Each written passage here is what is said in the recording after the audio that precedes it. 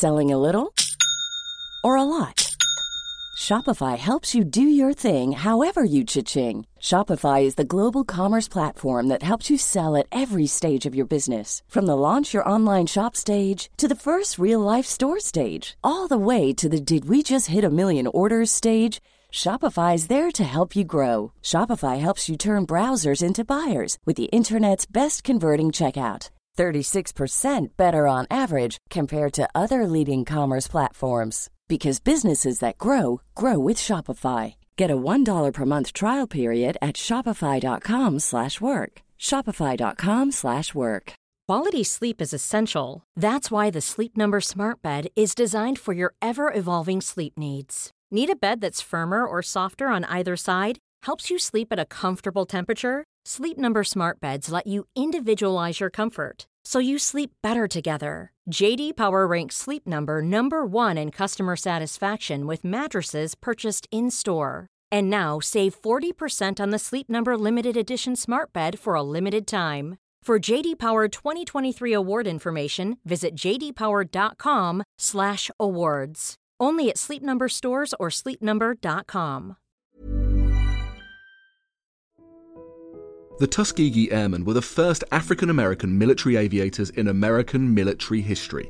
They faced discrimination and segregation at home, but in the skies of Europe, they became one of the most successful and feared fighter units as they escorted bombers on raids in Czechoslovakia, Austria, Hungary, Poland, and Germany.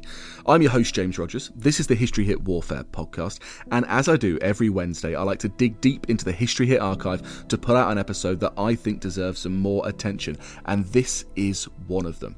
We're joined by world-leading experts who describe what it was like to become a Tuskegee Airman. I tell you, it was dangerous. And we're also joined by Colonel Harry Stewart Jr., one of the last surviving Tuskegee Airmen. He tells us all about his experience of dogfights in the skies over Europe and the discrimination that he and his colleagues faced. This is a truly fascinating episode, so here is Dan and the team talking about the Tuskegee Airmen.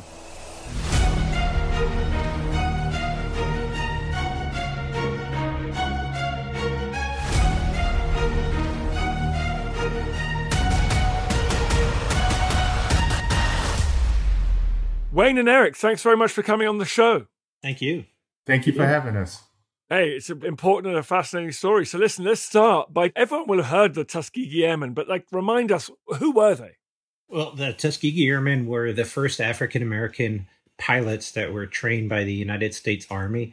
The training began in 1941, and over the course of the Second World War, about 1,000 pilots, both fighter and bomber pilots, along with tens of thousands of crew members, navigators and radio men and armorers and such, went through the program at Tuskegee, Alabama, and learned to fly, were commissioned officers for the United States Army. In 1943, the fighter pilots of the Tuskegee Airmen started training in Michigan, where they received advanced training in aerial gunnery practice over Lake Huron, Lake St. Clair. And during the time period that they were in Michigan, 15 of the airmen were killed in training accidents. So, Wayne, was the decision to recruit African-American pilots that time, and I guess especially maybe in Alabama, was that a politically courageous, controversial decision in some parts of the U.S. military and society at the time? It was extremely controversial, yes. The Black organizations like the NAACP, the Roosevelt administration were very adamant about getting pilots trained. Most of the African Americans that were in the United States Army at the time were relegated to tasks like cooking and cleaning and driving trucks and infantrymen, that sort of thing. And so the United States Army Air Corps had no interest in having Black pilots. And even after the training began and was kind of pushed to a point where it had to happen, it was still in a segregated form. And it was still the Air Force's opinion that the African-American pilots would never be integrated into the real Army and that they would never see service overseas. And of course, all that changed. The men on an individual basis overcame incredible obstacles, both segregation here and fighting for a country that didn't want them to fight. And yet they persevered. And ultimately, almost 1,000 of them were trained. And a good many of them saw service overseas, first in North Africa in 1943, and then Sicily and Italy, and all throughout the European theater, where they served primarily as escort pilots. And their air record was just unbelievably good. I mean, better than almost any other squadrons or companies that escorted bombers deep into Germany. What do you guys think is the reason for that performance? Was there a pride there? Was there a desire to overcome that prejudice? Yeah, I think so. There was definitely a sense of pride and a sense of commitment. And again, these pilots, they were almost set up to fail. And I really believe in their heart that they believed in themselves and their capabilities. And if you talk to many of them, they really wanted to be pilots. They dreamt about flying. And these were well educated. Most of them were college graduates. So they were really committed to doing their job. And they did it well. And Wayne can talk even more about that. They performed so well that their white counterparts, especially the bombing crews, requested them to escort them into enemy territory. So, I mean, that is one of the biggest, if you will, confidence there and respect that they got from their white counterparts. And in a large sense, the segregation worked in their favor, I suppose, because they were relegated to only training for the first couple of years of the war.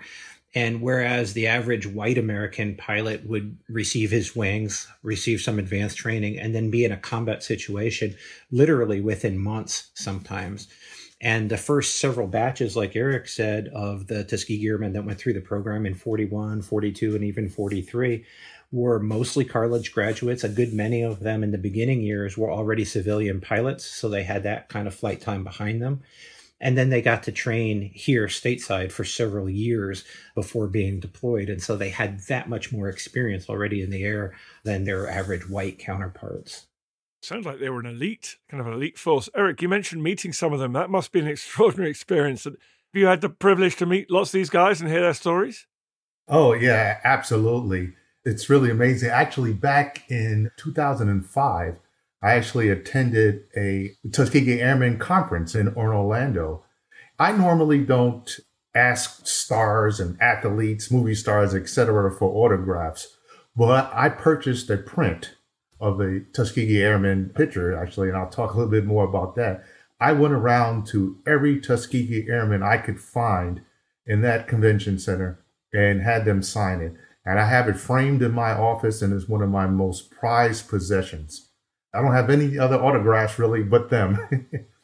And one of my greatest experiences there too is one of their most famous fighter pilots there, Lee Archer. I worked for NASA at the Kennedy Space Center, and I actually got a chance to escort him around the Kennedy Space Center. So that was an honor to meet him and a few of the other airmen. And as well, I was mentioning earlier that too, during the memorial dedication, we were honored again to have 2 Tuskegee Airmen at the memorial dedication.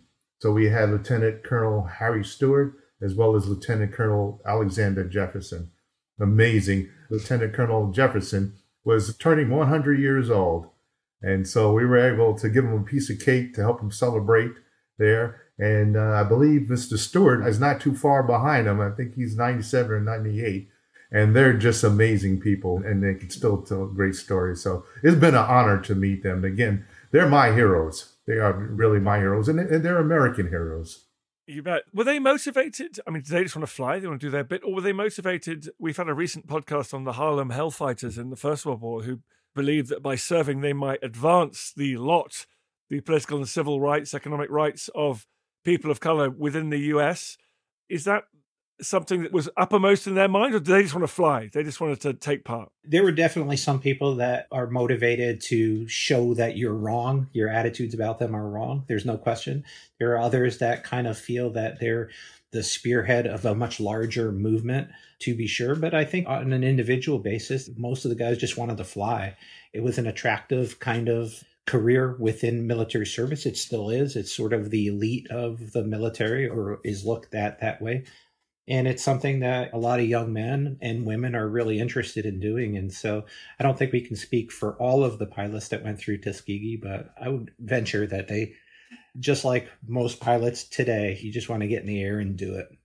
Now, I'm actually half Canadian, so I usually look at Michigan from across that beautiful Lake Huron, and I've spent quite a lot of time there, but I've spent time on the right bank, as you might say. Tell me about the connection there with Michigan and bring me up to speed on your extraordinary project. Well, the state of Michigan is the only state in the U.S. that is surrounded by 4 of the 5 Great Lakes. So there's a good amount of water offshore here. And it was an ideal location to train pilots and to train service people beginning in World War I. And so a field at Selfridge, which is just outside of Detroit, was developed by the United States Army Air Corps in 1917 to train pilots that would then see service in the Great War in Europe. Selfridge at the time was the furthest northern military air base in the United States. And it was chosen because it snows here, because it's lousy weather, because it's flying into very remote areas over large open bodies of water, that is the Great Lakes. And it was this sort of perfect shift then to go to Europe, to send pilots to Europe. Whereas if you train them in the heat and the dryness of Arizona or something, they're not going to deal with all those kind of climatic and geographic conditions that they would experience in Europe. So Michigan was the ideal place. In the spring of 1943, the first detachment, the 99th Fighter Squadron of the Tuskegee Airmen, were deployed from Alabama to the East Coast and to North Africa. And after that, all of the training did no longer occur just at Tuskegee, where they began pilots receiving advanced training at other bases around the United States. So a lot of the bomber pilots went to different places in the Midwest, radio operators went to other places, etc.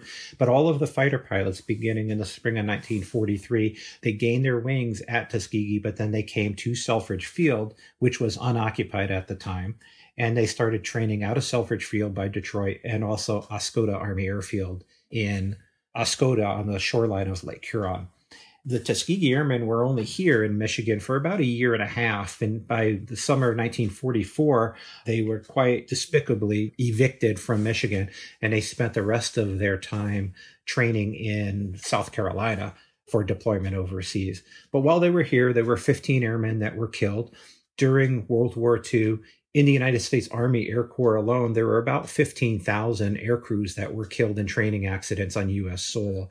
So the magnitude of that whole war effort is just mind-boggling by today's standards. Today, when a helicopter goes down and there are 8 or 10 men that are killed in it, that's a national tragedy. To have 15,000 plus men and women killed in just airplane accidents training on U.S. soil is just unbelievable by today's standard. So the Tuskegee Airmen, Lieutenant Frank H. Moody was born in Oklahoma in the 1920s. He moved to California. He enlisted in the Army after high school from Los Angeles. He earned his wings at Tuskegee in February 1944, and then he came to Michigan for advanced training in an airplane called a Bell P-39 Airacobra. And the Airacobra was a special kind of airplane at the time. It had a cannon that fired through the propeller hub and a couple of 50 cals in the forward fuselage and one under each wing. It was the first tricycle landing aircraft in the United States Army arsenal. And it was pretty advanced in the 1930s.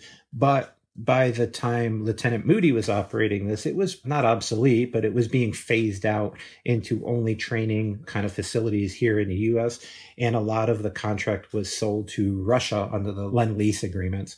And most of the Airacobras ended up in the Soviet Union or Russia. So Frank Moody, on April 11th, 1944, departed Mount Clemens, Selfridge Field, to do aerial gunnery practice with 3 other pilots, 3 other Airacobras over lower Lake Huron. He discharged his weapons. Something happened to the airplane that we now know what actually happened, and it hit the lake at a high rate of speed. He was only flying about 100 feet above the water, so he had no time to react. The plane hit the water, broke apart, cartwheeled, and he was killed immediately. Lieutenant Moody's body was found a couple of months later near the entrance to the St. Clair River, and he was returned home to his family plot in Los Angeles. Fast forward 70 years later to the day on April 11th, 2014, a diver by the name of David Lazinski and his son Drew, they were local charter operators that were looking at a shipwreckage debris field in the area of Lexington, Michigan, just north of Port Huron. And they came across what they first thought was an automobile door. And in fact, it was. The Hudson Motor Company built the car doors for the Airacobra as a subcontractor to Bell Aircraft. And then they found the wing, and then they found the instrument cluster, which had the radio call sign 221226 on it, which positively identified that aircraft, that specific aircraft, as the one that was lost by Frank Moody 70 years to the day when they found it, which was pretty amazing. So about 6 months into this project, or after the discovery, I was contacted by the Lazinski family, as I work as the state underwater archaeologist for Michigan. And there was an interest in re-articulating some of the aircraft to make it a more attractive dive site. The tail is about 400 feet away from the wings, which is about 400 feet away from the engine, that sort of thing. So it's spread out over many thousands of square yards of lake bottom. And before doing anything or issuing any kind of a permit like that, the first thing is to do an archaeological reconnaissance of the site. So I contacted Eric Denson, who I had worked with on shipwrecks up here in Thunder Bay area in the past, and told him that a Tuskegee airplane was found. And Eric just lit up like a little kid and was absolutely, I want in. And so Eric helped organize a crew of volunteers to come up and assist me with the documentation of that airplane in 2015. So, Eric, you're obviously a diving guy, but the fact that you're also a Tuskegee fan, they were two separate things. So this is a dream for you. Yes, like Wayne said, I mean, as I think about it right now, I still get chills. You know, when Wayne first contacted me about that, and I was just like, are you kidding me? Of course I want to come up there. And so, like Wayne said, we formed a small team with the members from our organization, Diving with a Purpose. And we were only up there about a week to document. We didn't bring anything up at that time. We did some mapping, photographing, GPS coordinates. And again, when I said mapping, we did a site map and some of the artifacts there. So like Wayne said, it was just really documenting the site too. And it was incredible too. One of my favorite pictures and favorite images, and I always talk about this when I see Wayne there, I took a picture of Wayne. He was working on the wing of Lieutenant Moody's aircraft. And you could see the Army Air Corps star visible on the wing. And every time I see that picture, again, it gives me chills, but also underwater there, it almost brought the tears underwater there, because I realized these airmen gave their lives for this country. And like we mentioned before, even at a time when that country didn't believe in them, but they believed in what they were doing. So I felt so honored to be part of this whole project and to bring not only Lieutenant Moody's story to life, but the Tuskegee Airmen in general and their contributions and their sacrifice. So it was an honor to be part of this project. You mentioned Diving with a Purpose in passing, but Diving with a Purpose is a very, very cool project. Perhaps you could tell us a bit more about it. Yeah, well, we've been together for about 16 years. Diving with a Purpose is dedicated to conservation and protection of submerged heritage resources. We provide education, training, certification, and field experience in the areas of maritime archaeology, but also coral restoration and also conservation.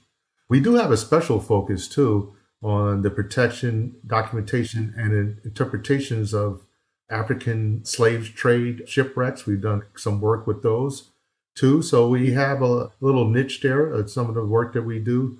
But again, our organization is dedicated to, restoring our oceans and preserving our heritage. And this is just one piece of it.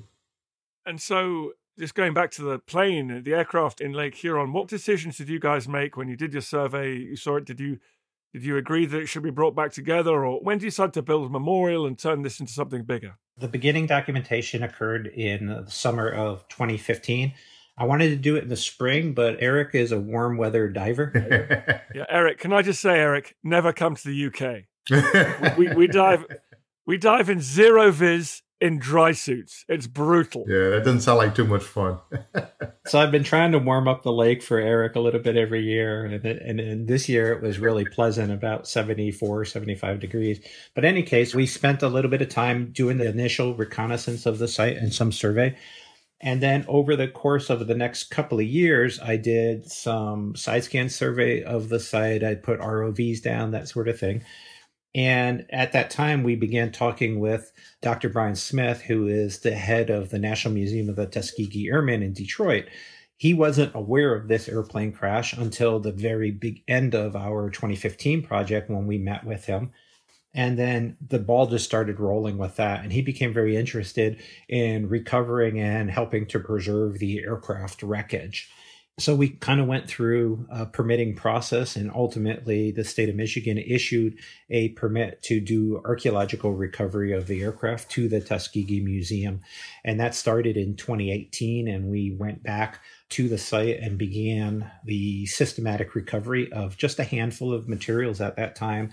As Eric alluded to, the 2 sections of the drive shaft for the engine, the armored windshield, the starboard side door, which was the first artifact that was identified on the site, radio mast, the instrument console, and a couple of other things.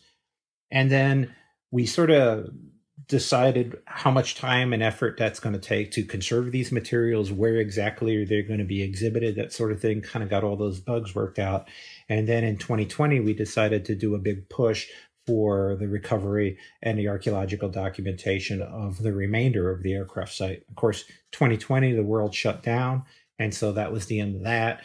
And so that got kind of punted until this season. And fortunately, everything was able to work out, and we were able to spend a solid 3 weeks this year documenting the aircraft and recovering about 400 artifacts that were distributed again all over the lake bottom. The memorial dedication, and Eric can tell you the whole story of this, but on our final day of 2015, we decided to lay a wreath in honor of Lieutenant Frank Moody and of the other Tuskegee Airmen that were killed in training accidents. And then Eric can tell you how that developed. Yeah, that's exactly right. So that last day we did lay a wreath there, and it was very moving, for all of us, again, to be part of this. But at that point, I knew I wanted to do more to recognize Lieutenant Moody and all of the fallen airmen there. So not too soon after that, I started thinking about what we could do, put an underwater memorial, but I said, who's going to see that? And then I thought about the beautiful area that we stayed in there over there by the Blue Water Bridge and the International Flag Plaza. And I said, that may be a great place to put a memorial there. So I contacted the folks in Port Huron, and I think the following year, it was 2016 or maybe beginning of 2017, but I think it was 2016, I actually flew there to Port Huron, myself and Jay Higler, and we did a presentation to the city of Port Huron proposing that memorial. Didn't know what to expect from them, if they were going to be open to it or not, but they unanimously, embraced the project. And actually, too, we partnered with folks there in the local community to put together a committee to help fundraising and get the project going. And again, COVID put a snag in that too. It delayed us a year. Actually, I think we needed that time to raise more money. And we did. We got a great grant from the state of Alabama. And so things just worked out. And then we ended up, that memorial came to fruition last month. So it was just fantastic. But I knew it was something we wanted to, from the beginning. I said, we need to do more. We need to do more. Well, one day I'm going to paddle over from Tobe Memorial with my Canadian cousins. We're going to come look at that memorial. That'll be great to see. It sounds like there's a good team here. What's the plan going forward? Well, as we were talking about earlier, part of the field work of an archaeological project is literally maybe 5 to 10% of the overall project. So the fun stuff, if you will, occurs in the field is just a small fraction of that. So now we have some 400 artifacts that need to be studied, inventoried, evaluated, and conserved. And that's going to take years. Even though they're in relatively good condition because they came out of a freshwater environment, they still have to be treated so that they don't deteriorate, they don't continue to corrode.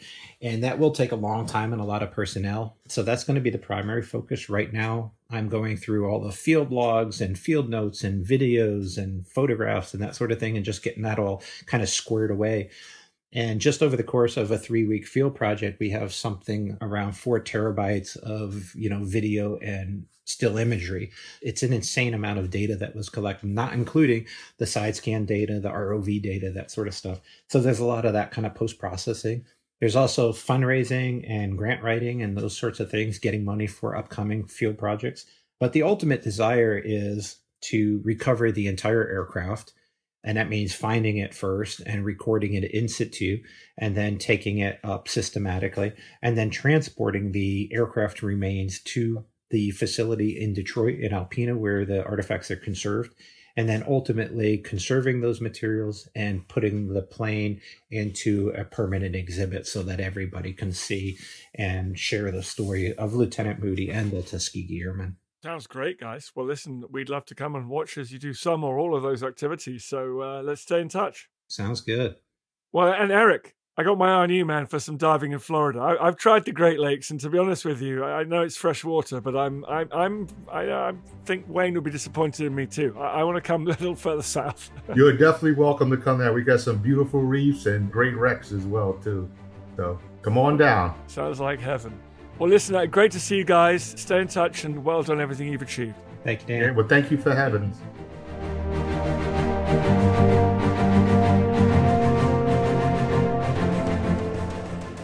Your daily reality is the fact that at any moment when the guard comes along, he might just pull out his gun and shoot you in the back of the head. Imagine boarding a flight thinking you're heading on holiday, but instead you get taken hostage by Saddam Hussein. All the tanks are in rows and they're all pointing their guns at us at the hotel. And I've never seen anything like it in my life. Imagine being used as a human shield, put in the line of fire. We're in trouble. We are under attack. Do not leave where you are. That man has been shot. He has been shot. My God. Listen to the secret history of Flight 149 to hear the shocking story behind one of the biggest cover-ups in modern history. We know the truth. We know what actually happened. I was there. Subscribe now.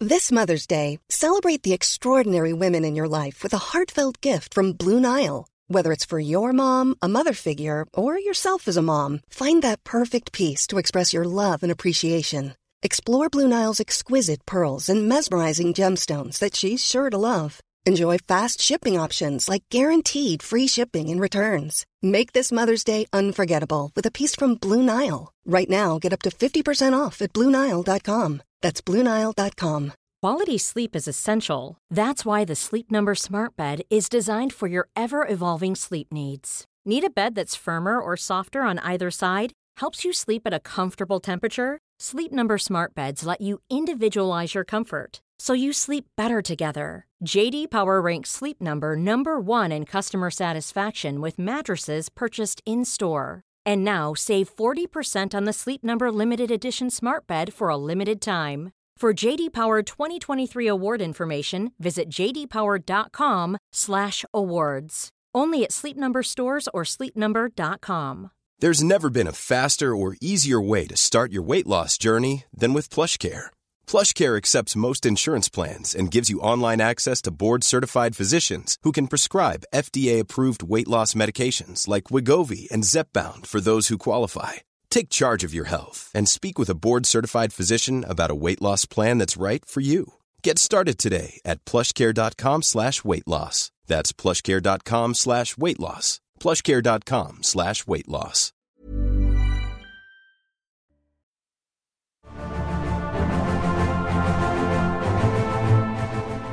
Colonel, thank you so much for coming on the podcast. Can I ask, when you were a child, do you remember what first fired your ambition to fly? My parents tell me that when I was about 2 years old, we lived near a military airfield.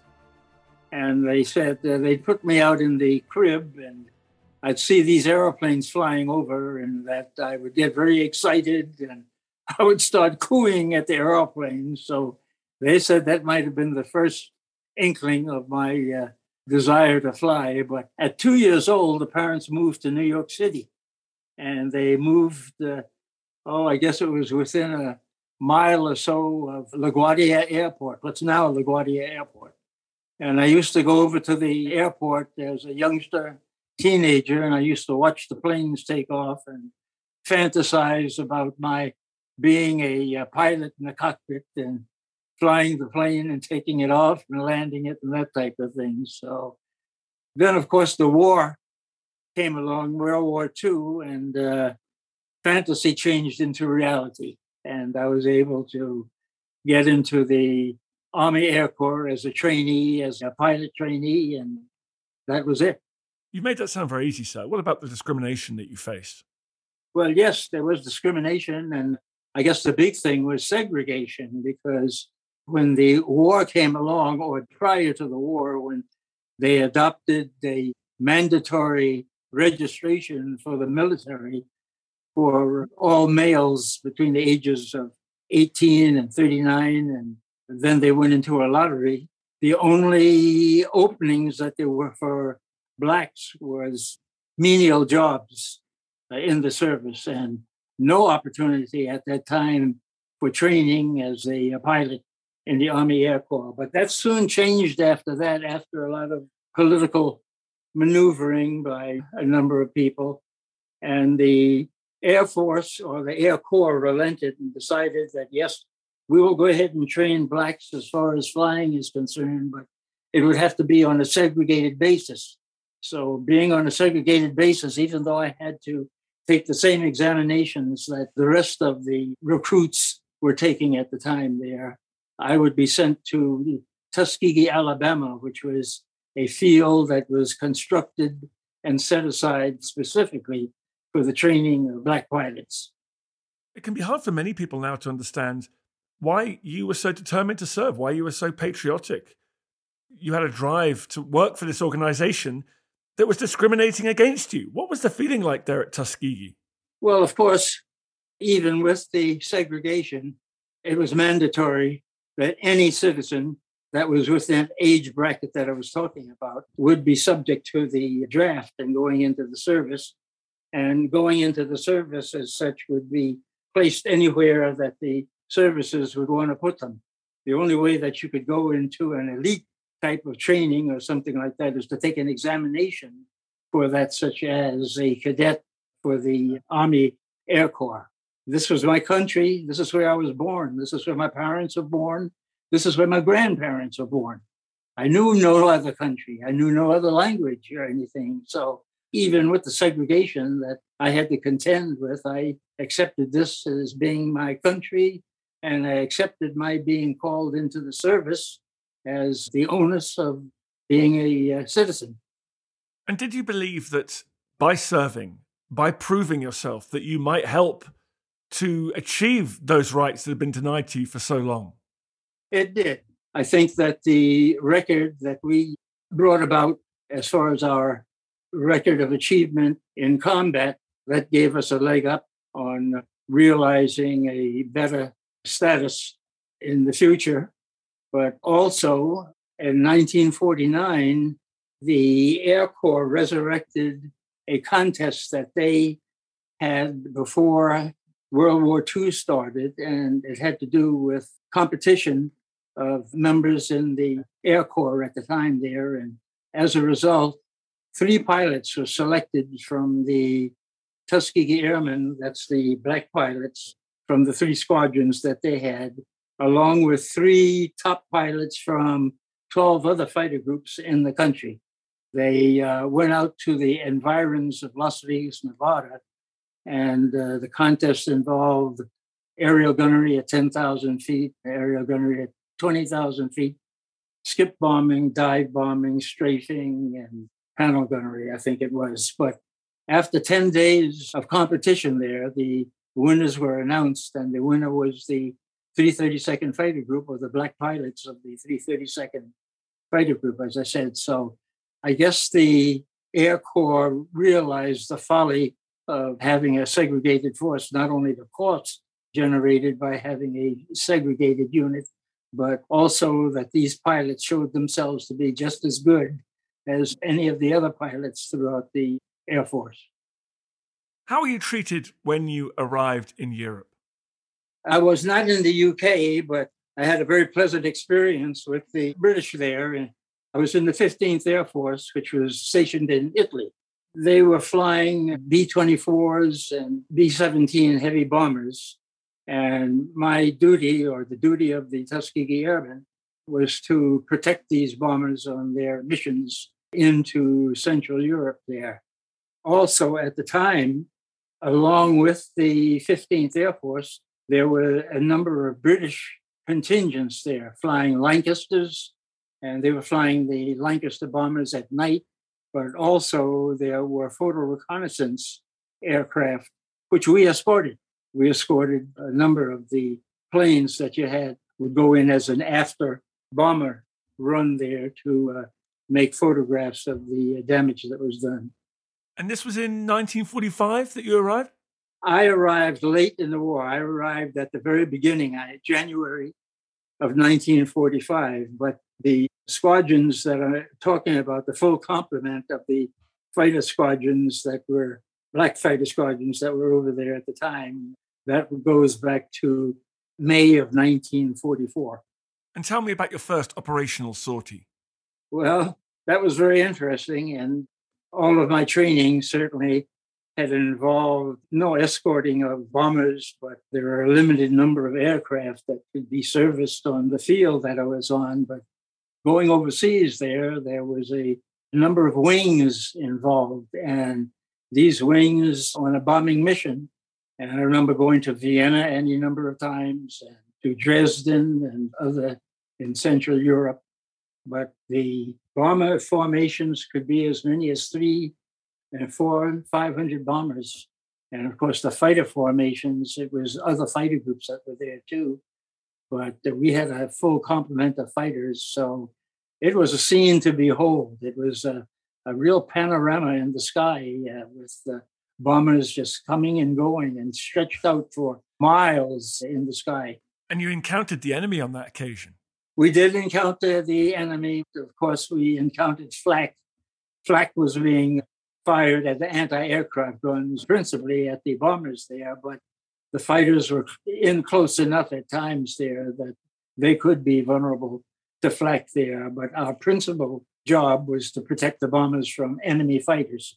And yes, we did run into the enemy fighters there. And I did run into one pretty big skirmish over Linz, Austria. There were 7 of us that were told to leave the bombers and go on a fighter sweep. And that would be to interdict any enemy aircraft or boats or vehicular traffic that we see, anything to go ahead and disrupt the war effort. 7 of us were dispatched, and we were around the Danube, and we ran into a horde of enemy fighters, Focke-Wulf 190s. 2 of our members, or 3 of our members, were shot down. One was managed to get back to friendly territory, but another was killed instantly. And a third one, he bailed out. His name was Walter Manning. He bailed out near Linz. He was picked up by a mob, and they put him in the local jailhouse there. A couple of nights later, another mob formed and invaded the jailhouse, dragged Walter out, and hung him from a lamppost.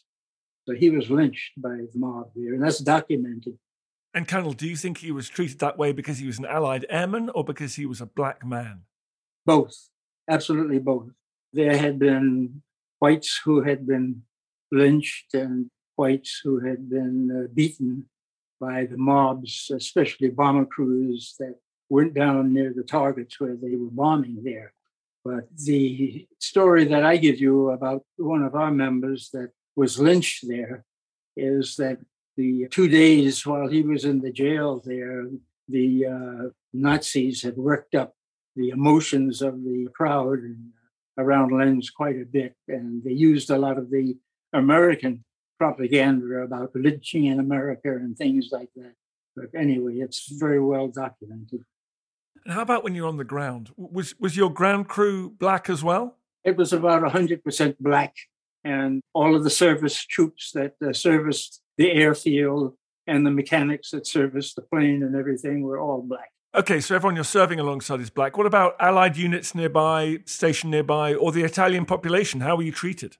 We were treated quite well by the Italian population that was there, and there were friendships that developed between the American pilots and even the British pilots that we met, and even some South African pilots that we met.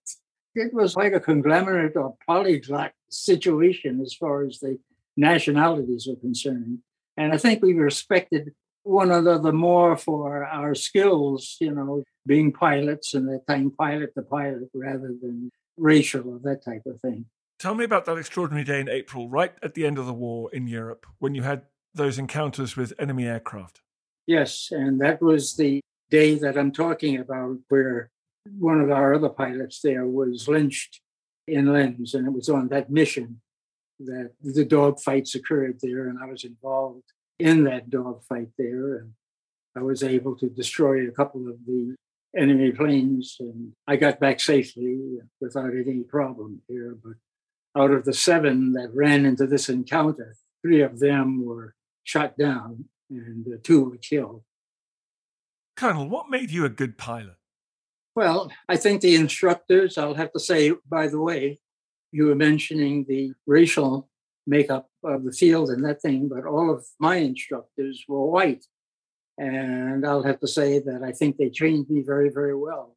Even though it was the off-duty times, there was segregation in effect. But as far as doing their job in training me as a pilot, I think they did an excellent job. So what aircraft were you flying there towards the end of the war? I was flying the P-51. Ah, so you're in a Mustang. 3 models of the Mustang, the B, C, and D. Well, this is the problem, Colonel, because you're talking to a Brit here, and we just go around saying how the Spitfire is the best piston engine aircraft of all time. But those Mustangs, they're an inconvenient fact for us. Well, I personally would have loved to have flown the Spitfire, especially the advanced models of the Spitfire there. And of course, the plane that I escorted on a couple of occasions on photo reconnaissance was the all-plywood plane, the Mosquito. And I would have loved to have flown that too, because that was a very fast aircraft. And I just thought it would be good if I could get my hands on the controls of that plane. How soon did you get back to the US when the war came to an end? I got back into the US, but I stayed into the service for a few years after I got back home. I was in a fighter group flying a P-47 Thunderbolts. And I was finally discharged from the service in 1950, January of 1950.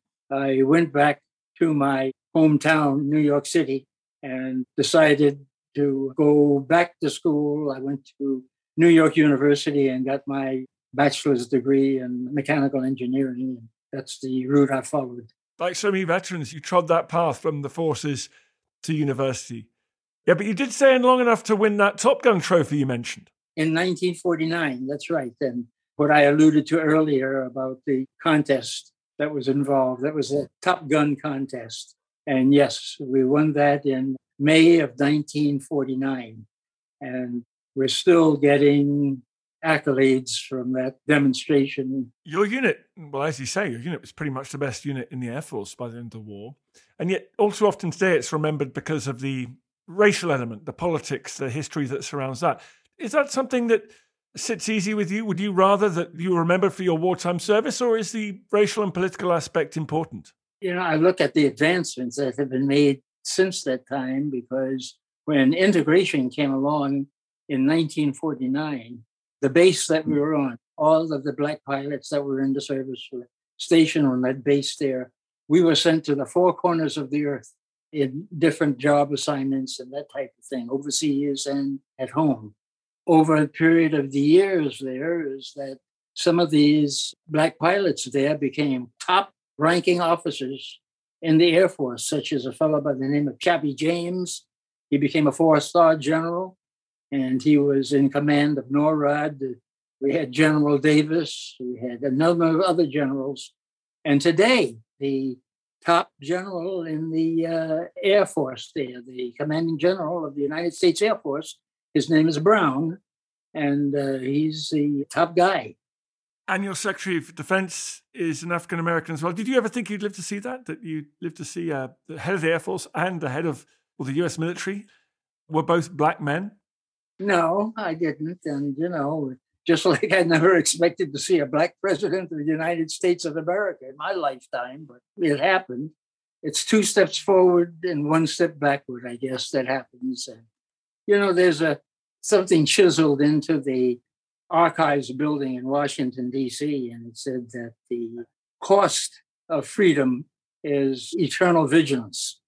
And that's what I believe in. And I'm vigilant today as far as rights and citizenship and all of that type of thing is concerned. Certainly, it's a lot different than when I was a child, and I remember that segregation was rampant and that type of thing, and especially in the South, where segregation was mandatory and that you couldn't stay in a hotel or you couldn't ride on a bus, any place on a bus or on a train or an airplane and that type of thing. And the schools were absolutely segregated. And today it's just about complete integration as far as anything that we have.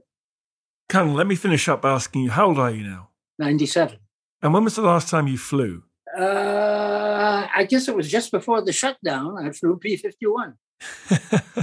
And are you still one of the best around?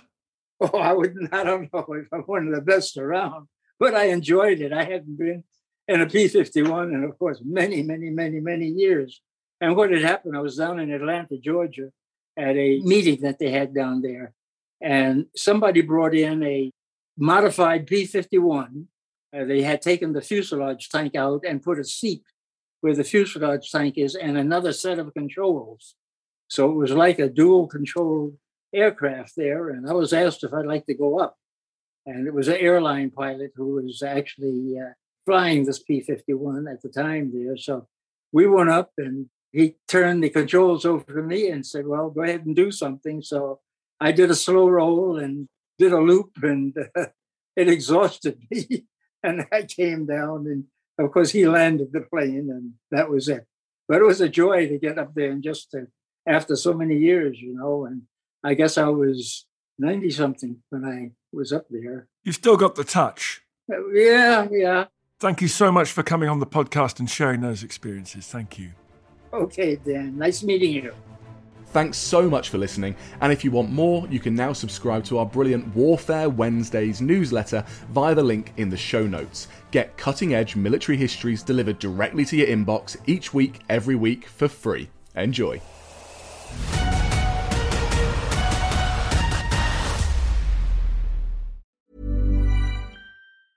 Normally, being a little extra might be a bit much, but not when it comes to healthcare. That's why United Healthcare's Health Protector Guard fixed indemnity insurance plans, underwritten by Golden Rule Insurance Company, supplement your primary plan so you manage out-of-pocket costs. Learn more at UH1.com.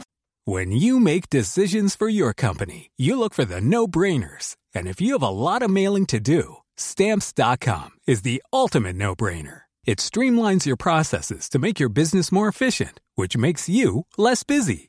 Mail checks, invoices, legal documents, and everything you need to keep your business running with Stamps.com.